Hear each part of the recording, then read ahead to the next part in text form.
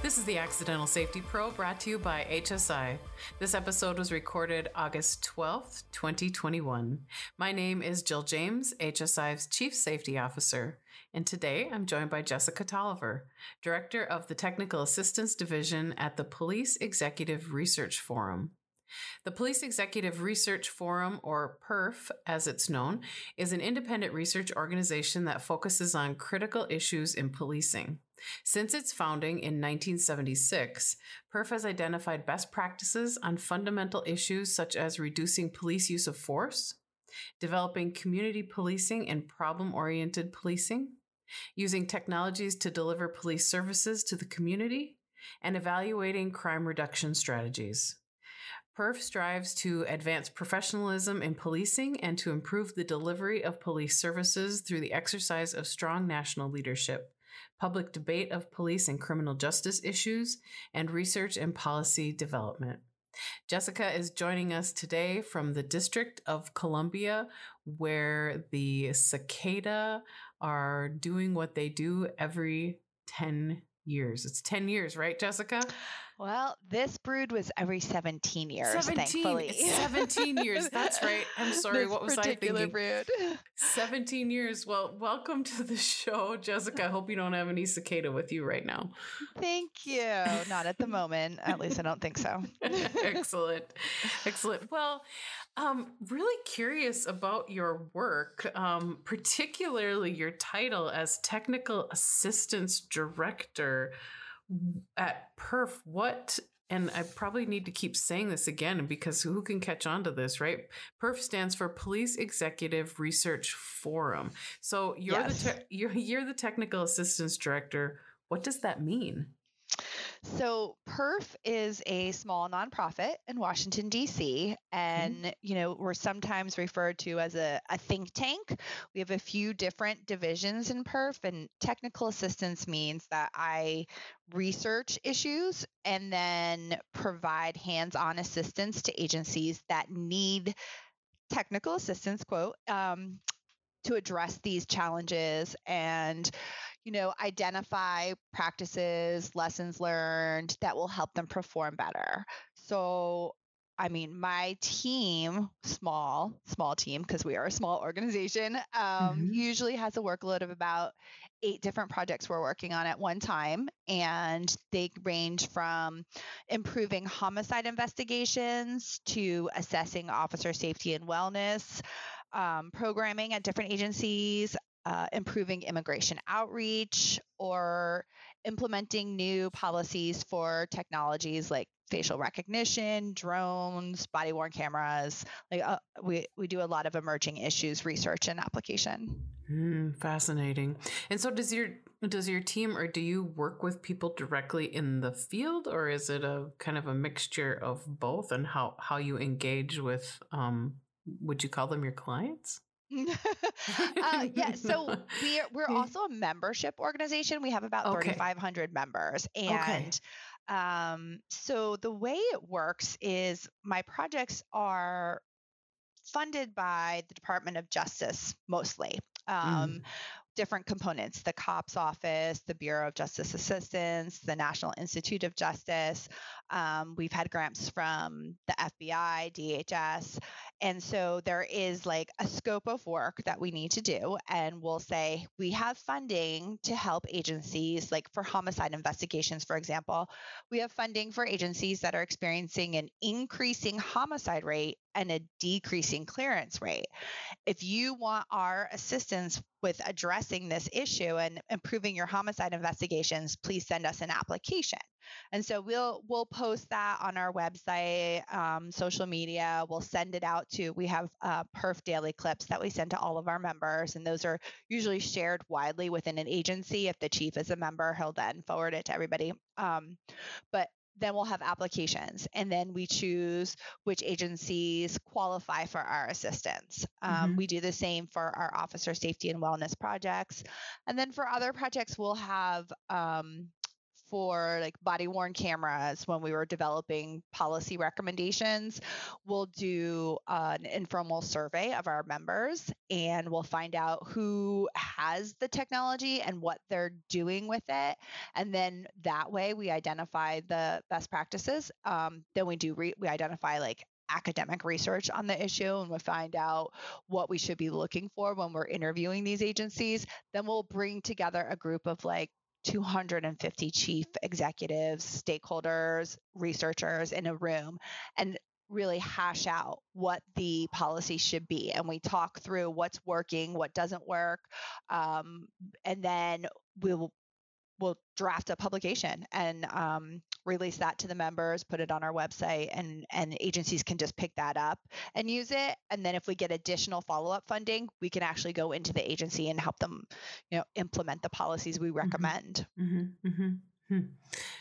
Sounds like important work. And I'm curious to know, how is it that you came to do this work? And I want to dig back later, but I'm curious to hear how you did this work. But I'm really interested in the officer safety and wellness piece as well. But if you wouldn't mind, all of our guests take time to talk about their career path or their life path that led them to the work that they're doing at the present moment. So I'm curious, Jessica, how is it that you came into this work, and where did it all start? What sort of seed was planted and grew in you to lead you this way? Sure. Yeah. It's a winding road. I'll have to take you back to the 1990s when I was applying for colleges. And at that point in time, I knew I wanted to affect change. Like, I just wanted to have a positive impact in the world. And I loved to write. So I was going to get a journalism degree. I was looking at schools that had a good journalism program. And I went to University of Richmond and chose journalism as my major. And then I, started taking other classes and discovered political science. And I thought, okay, maybe in addition to some investigative reporting, I can be a lawyer. I decided to double major, and now I'm doing journalism and political science. And then I picked up a minor in women's studies, because why not? And I have the same minor. Oh, neat. So then, I would have majored, but I needed to get out of college. Would have double majored. Right? I was like, 2 majors and a minor, and then I did internships every summer and semester to kind of find where my passions lie.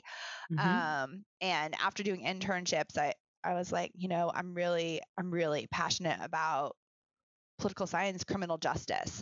And I had this fantastic professor, and I was telling him, I think I'm going to apply to law schools and go straight to law school. And he said, do me a favor, Jess, like, before you do this, before you continue down this path, I want you to go work for some law firm, whether it be here in Richmond or DC. I want you to do as much pro bono work as you can, so you get exposure to the criminal justice system, and then decide what you would like to do with your life. So I took his advice. His name is Dr. Bill Swinford. I'm just going to give him a shout out right now, because we still talk. He is still in my life. He is a wonderful human being, and I will alert him that I've done this. Hooray for excellent mentors. Yes. May we know them. May we be them. And he is a mentor to many. He's just an all around fantastic human. So I went to Washington, D.C. and got a job as a legal assistant at a big law firm in Washington, D.C., and did government contracts and litigation, and won Pro Bono of the Year award several years in a row, because I took his advice. And when you do pro bono at one of those large firms, the attorneys give you like free reign. They're like, here, look at this and do the research and do it. So you're basically an attorney. So I did all this, and I worked a lot of overtime preparing for big litigation cases and all that. And by the end of the second year, I had decided, this is not this is not what I want to do with my life. I'm not going to be able to, impact the world being in these golden handcuffs at a big law firm, and nor will I be able to make a big impact as, my dream as a prosecutor, because I was seeing the system firsthand, and I knew that I would just be frustrated and jaded within the first few years, just seeing this cycle over and over. Just the 2 years that I was down there, I was already upset. So I had to figure out what I was going to do. Like, what can I do? So I started researching master's degrees and settled on public policy. Researched the universities that offered the best programs, and ended up going to the Ford School of Public Policy at the University of Michigan. They have some great dual degrees you can do there: social work and health and law firm, law degrees. And they did not have criminal justice, though. So I did just a straight public policy master's, but took as many criminal justice focused courses as I could, and was hoping that would get me in the door at some sort of big RAND or Brookings Institute, some sort of research organization. And when I graduated with that degree, it was soon after 9/11. And so Homeland Security was the major issue that everybody was addressing, and that's where all the jobs were. And I ended up taking a position at the National Governors Association in their Homeland Security division. Interesting. Okay. But there, it was a fantastic organization, fantastic work, but you're working with the Homeland Security advisors for governors, and it was too high. I was too far away. I couldn't see impact. I couldn't see results.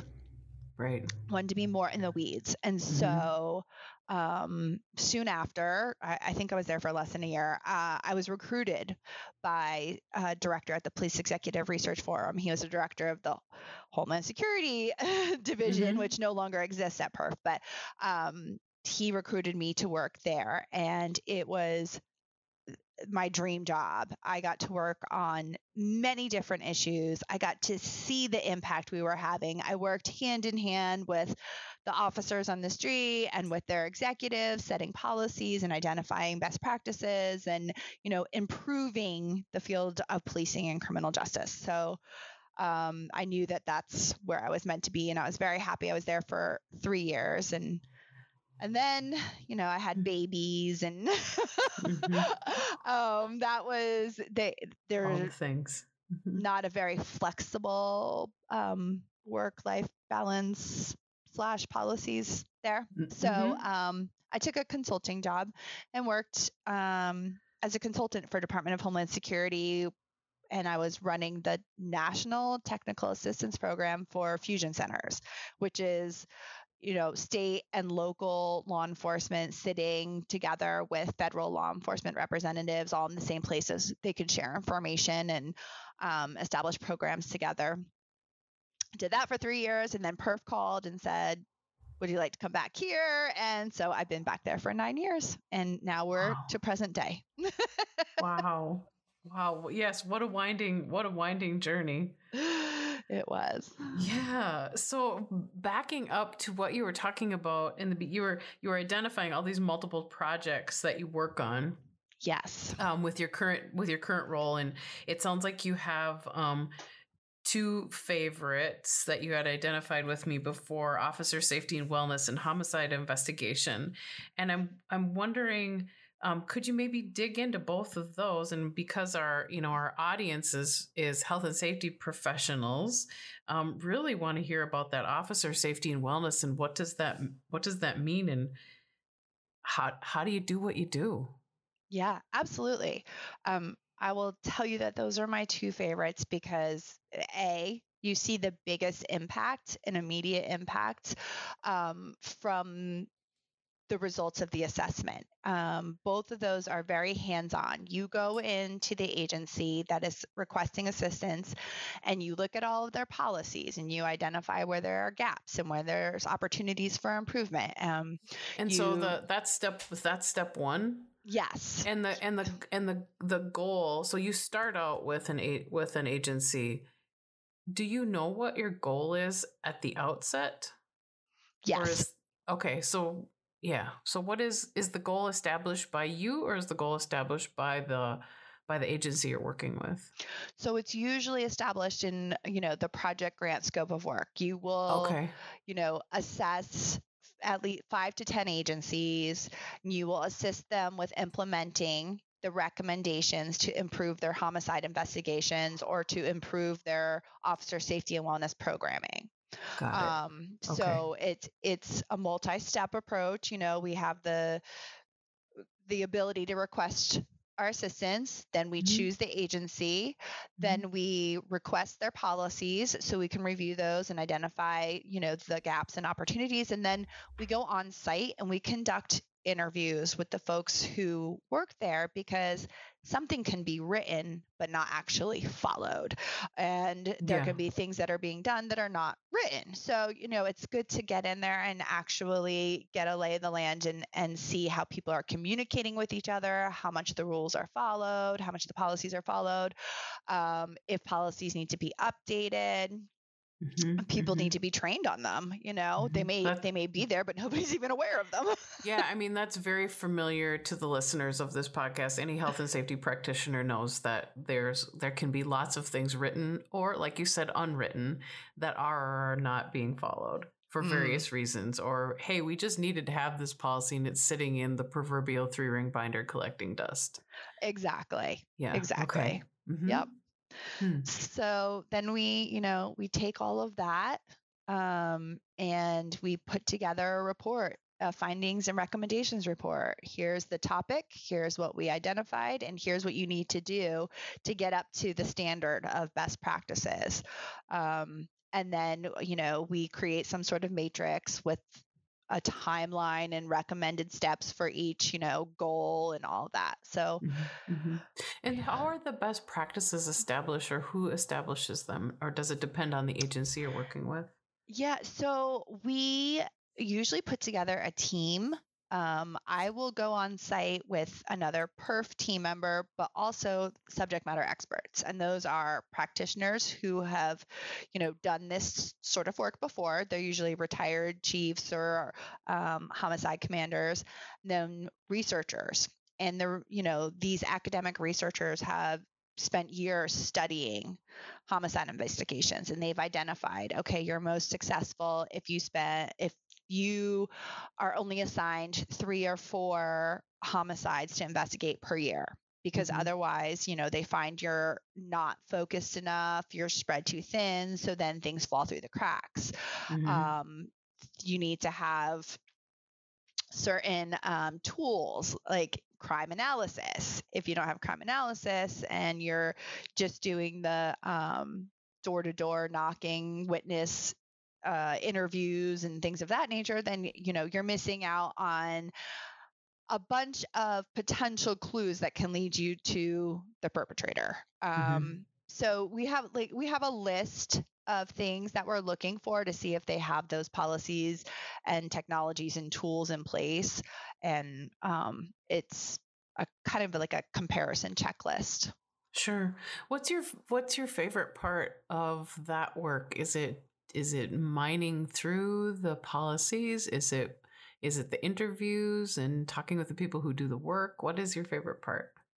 I mean, it is all of the above for different reasons. So for the homicide investigations project, we talk to everybody from the 911 call taker all the way to the ME's office. So ME, for people who don't live in that land? The medical examiner's office. Okay. So sorry. It's okay. It's okay. So,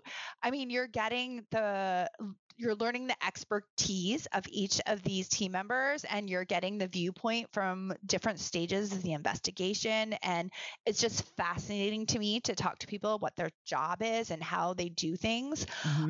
For officer safety and wellness, for those projects, it is very it's more taxing to do these interviews, but also more rewarding because we're personally speaking with people and we're saying, look, what are your struggles and what would help you?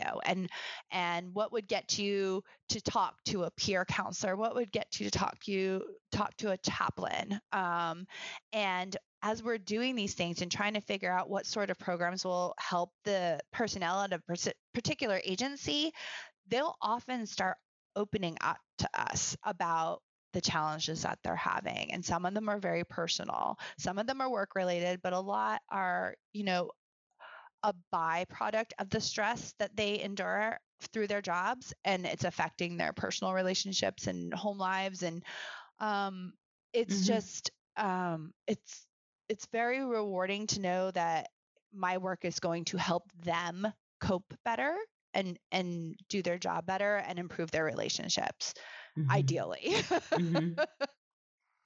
Jessica, could you talk with us more about officer safety and wellness and like how you define that and what that means? And in the context of that work, what does the safety part entail? What does the wellness part entail? Okay. Yeah, no problem. So a comprehensive safety and wellness program will address what is typically referred to as the components of the three-legged stool, which is physical, emotional, and spiritual.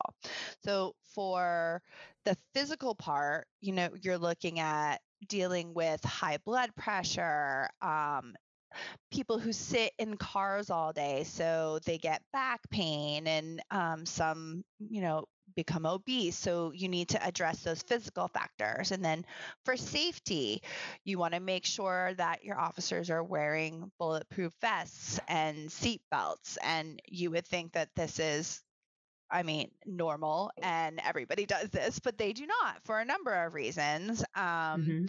We've had actually several meetings about this between union reps and police executives about this particular safety issue. Bulletproof vests are very heavy and hot and uncomfortable to sit in. And if you are walking around doing community policing or you're getting in and out of your car, it's very restrictive and hot. So, there's a lot of people who don't want to wear them. And there's a lot of unions that will say, look, you need to buy us better vests if you want us to wear them all the time. And it's very valid points. Seat belts, there are some people who say, if I need to jump out of the car, I can't have my seatbelt holding me back. What if I get stuck on it? The people who are traditional safety and health practitioners are like, oh my gosh, we talk about this all the time. And like, this is like a tired old adage almost, like with the forklift operators and seatbelts and truck drivers. And interesting to hear that it's not exclusive to certain types of industries. Yes, please go on. Well, no, that is super interesting. Like, I want to hear more. Why, why do truckers not want to wear seatbelts? Because they're not hopping in and out chasing a suspect. So what is their reason? Yeah, that those would be things that I think were been addressed, so many years ago. Like when I started in health and safety 27 years ago, the first project I worked on was seatbelts. How fascinating. Isn't that funny? And yes. that was working with the Department of Transportation. So interesting. People who are doing road work and things. So really an emphasis at that time on that.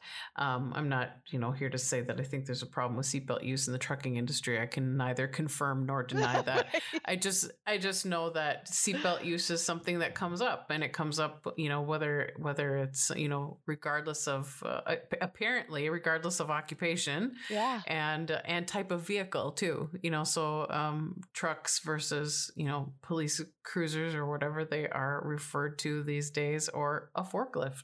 So interesting. Okay. Yeah. So please go on. Yeah. You were talking about safety. Are there other items within that? The physical, the safety part of the physical, then the mental and emotional is, you want the agency personnel to overcome the stigma of asking for help. And so this part of this comprehensive safety and wellness programming is marketing. Like, you need to market the resources that are available to the agency personnel and really sell it to them. Why should they take advantage of these tools? One of the things I've seen, there are several different conferences on officer safety and wellness that I've been to. There's a yearly meeting that COPS and BJA, is the Community Oriented Policing Services. I always get it, our Office of Community Oriented Policing Services, and BJA is Bureau of Justice Assistance. Thank you. Yes, I often forget the acronyms. There are so many acronyms in the work in all of our jobs, and health and safety, same thing. Yeah, it's like alphabet soup. It is. So COPS and BJA have been putting on this safety and wellness group meeting once a year for the past decade, and it's great. They have practitioners, they have physicians, they have psychologists. We all come together and we talk about the particular challenges that the industry is facing this year, some great new resources and policies and tools and whatnot. But one of the things that struck me, and I wish I could remember which speaker said this or which conference I saw it at, was, you need to think of your brain as any other part of your body. If you injure your arm, you go to a doctor, you get it looked at, you address the problem so it can heal properly, and that may include physical therapy, taking time off, etc. So you need to be trained to think of your brain the same way. Like, trauma is injury to your brain. It impacts you. So you have to get help.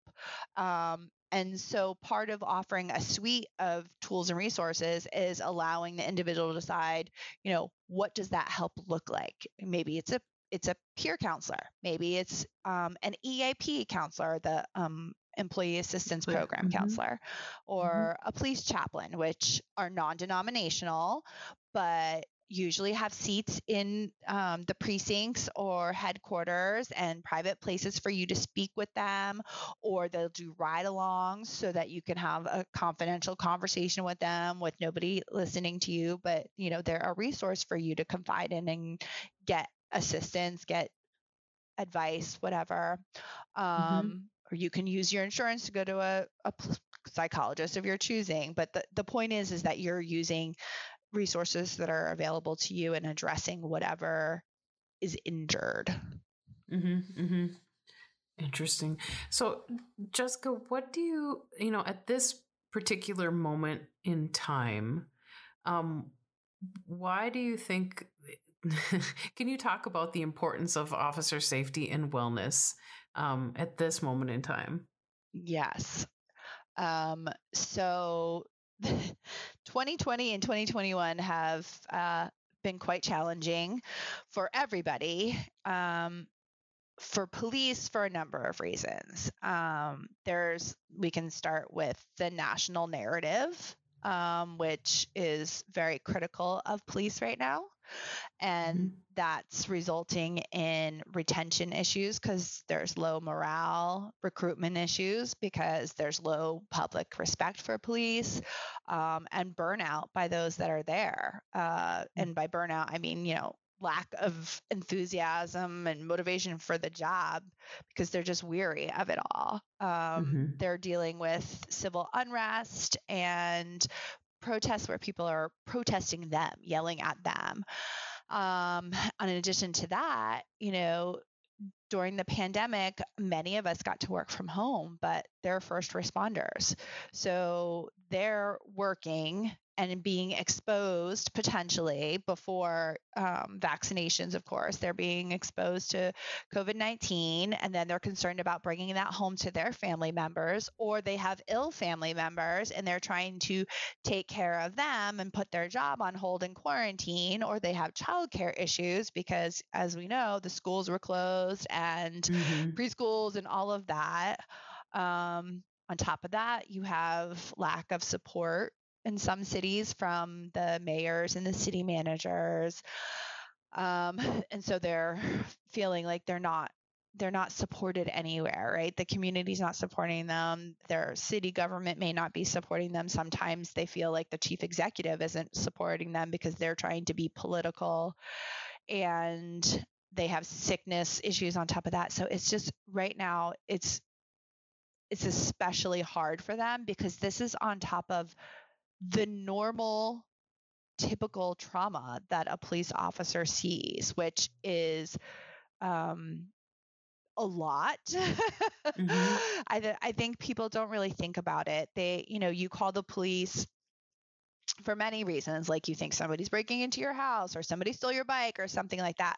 What you don't realize is that police officer may be coming from another call where, there was a crib death or a suicide or, any number of traumatic things, an accident, and they're seeing people at their worst most of the time. Yeah. And there is a cumulative impact on their physical and mental well-being, because if they're not addressing the trauma through counseling, then what can happen is, they overeat or they start drinking to numb the pain, or, they cheat on their spouses and partners because they need an outlet, and then that ruins their marriage. I mean, it just can be a downhill spiral if we don't offer them resources and encourage them to use them. Yeah. And I think, I think that's something that most people can relate to when it comes to people who work in emergency response of various types. And whether, those of us who are health and safety professionals who have ever dealt with a workplace death or a serious injury, that's a traumatic event. Many people listening have dealt with one or many, myself included, in the number of deaths and serious injuries I've investigated in my time as a health and safety professional, tops over 50. Oh, wow. And they're all stories that are stored in me and in my psyche, right? And that's with so many people who are working front lines in terms of emergency response, whether it's police, fire, rescue workers of any type, paramedics.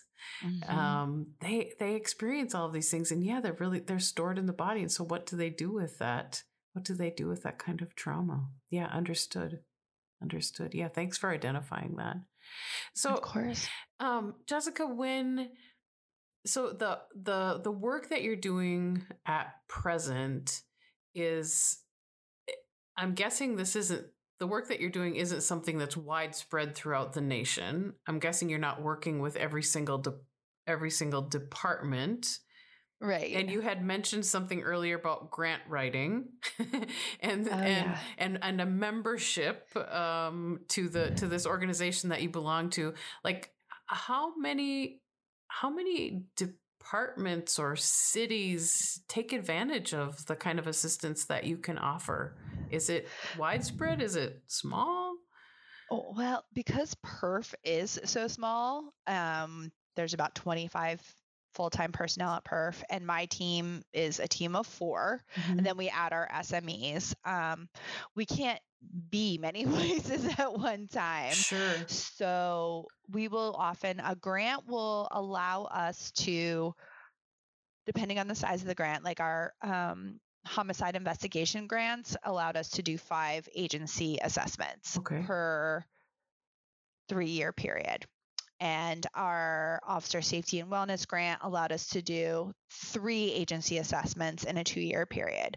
But we want then to reach as many agencies as possible who couldn't get the hands-on assistance by capturing like general findings and recommendations in a practitioner guidebook. So right now I have one that's the result of the 3 agency assessments I did for officer safety and wellness. I put together this, general findings and steps you can take, sort of a blueprint for agencies that they can use to get started. It's with the COPS office right now. It should be published any day. And then we have one for the homicide investigations already that's been published.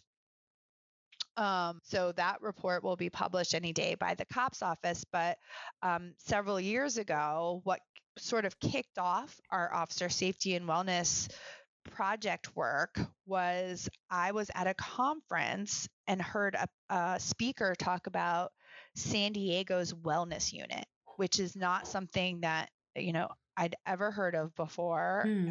And to my knowledge, no other agency has a comprehensive wellness unit that San Diego PD does. I know there's a lot of agencies that now have wellness programs and a wellness committee, but this is like a full-time unit where people are assigned to be there 24/7 and offer assistance, all different types of assistance to agency personnel. And I was fascinated by this. Like, how was this developed?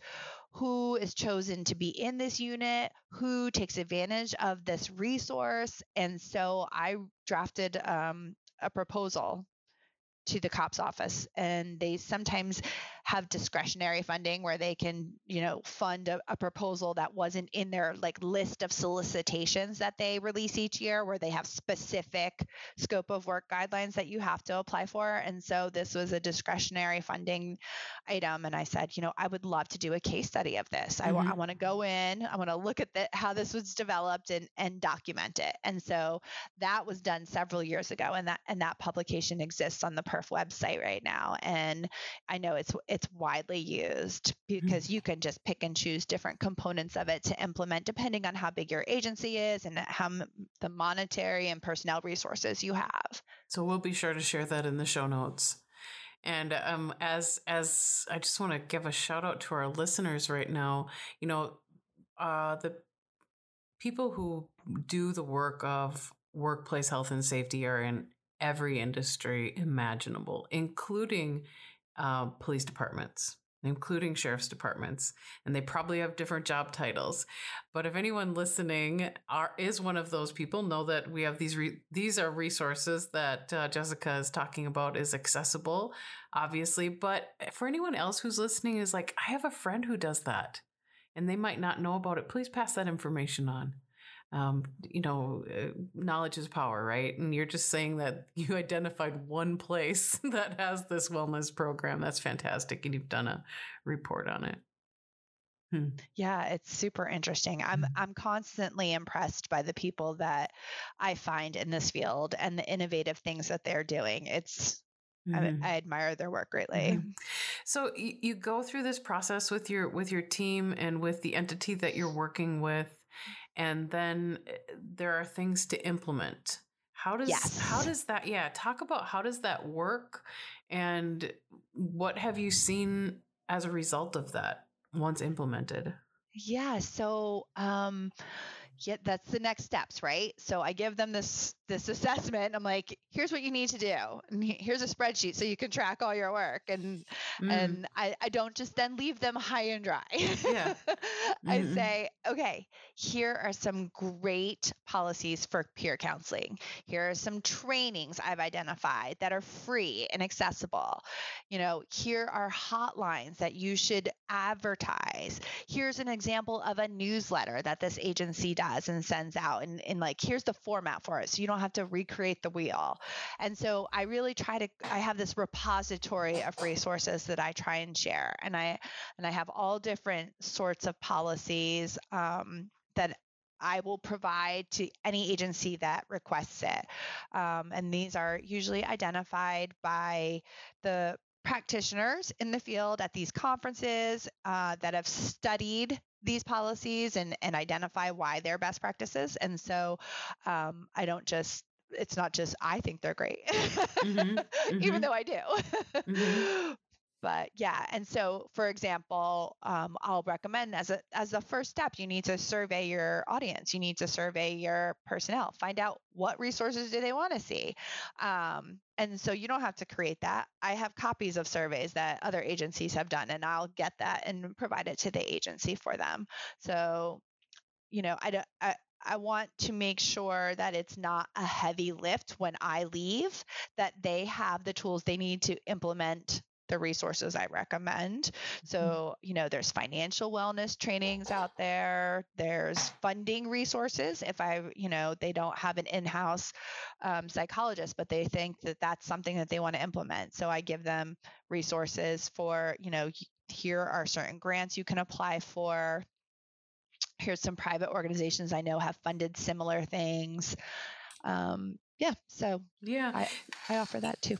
Yeah. And so, you're talking about all of these policies, and gosh, we know in the work of health and safety, there's piles of policies and SOPs and different procedures.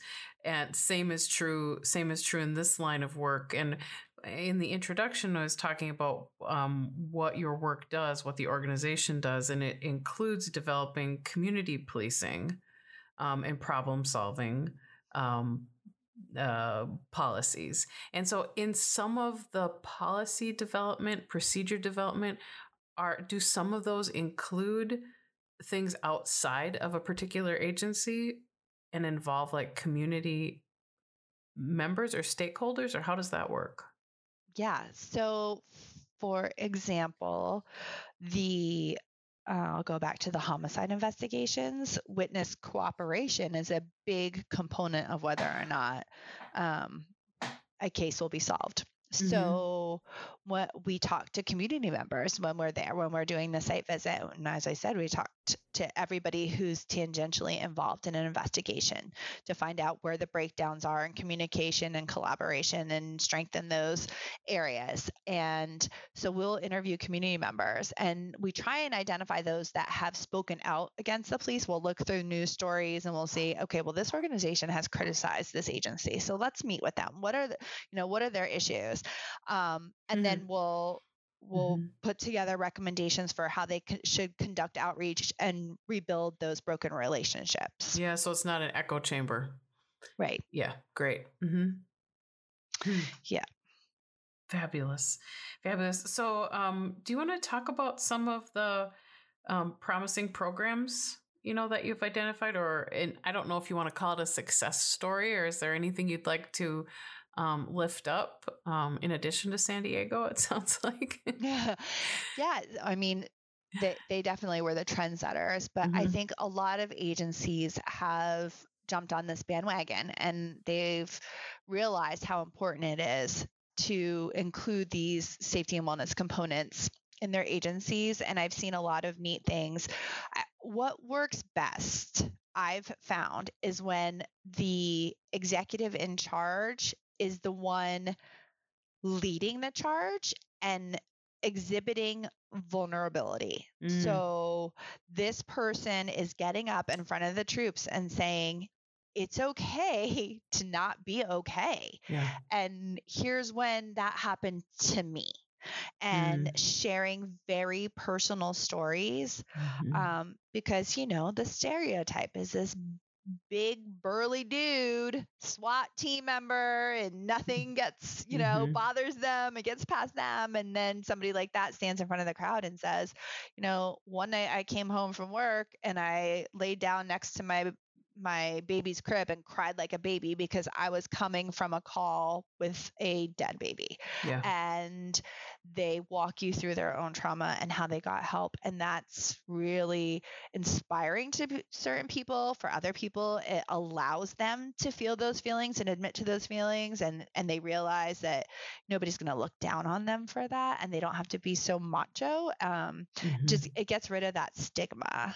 And a prime example of leaders leading, and it's the birthplace of culture, safety culture, wellness culture. Yeah. Yes. Peer supporters for those who have been involved in an officer-involved shooting. And those peer supporters must have been through the process themselves, because there's very specific practices that happen when that happens. And there's also they know the very specific needs of the person and the trauma that they're enduring at that moment. And so I thought that was really good, because, a lot of people say they don't go to EAP and they don't use those resources, or just, go see a psychologist through their insurance, because those counselors don't fully understand what they've been through. And that's really important.